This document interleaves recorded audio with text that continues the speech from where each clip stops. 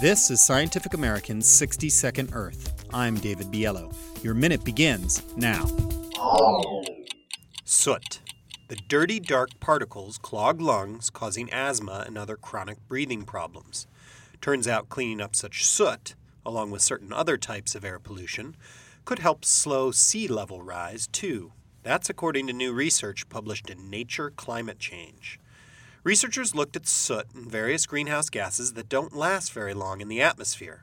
Methane, ozone in the lower altitudes, and the factory-made refrigerants known as HFCs. Previous studies have shown that cutting these types of air pollution could slow climate change, buying time to bring carbon dioxide emissions under control.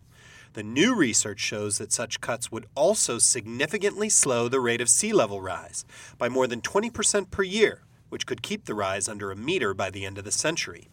Cutting these so-called short-lived climate forcers by 30 to 60% would prevent roughly a degree Celsius of additional warming, meaning less thermal expansion of ocean waters and less meltdown of ice sheets.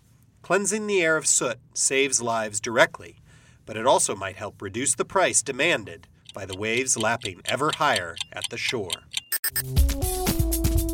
Your minute is up. For Scientific American's 60-Second Earth, I'm David Biello.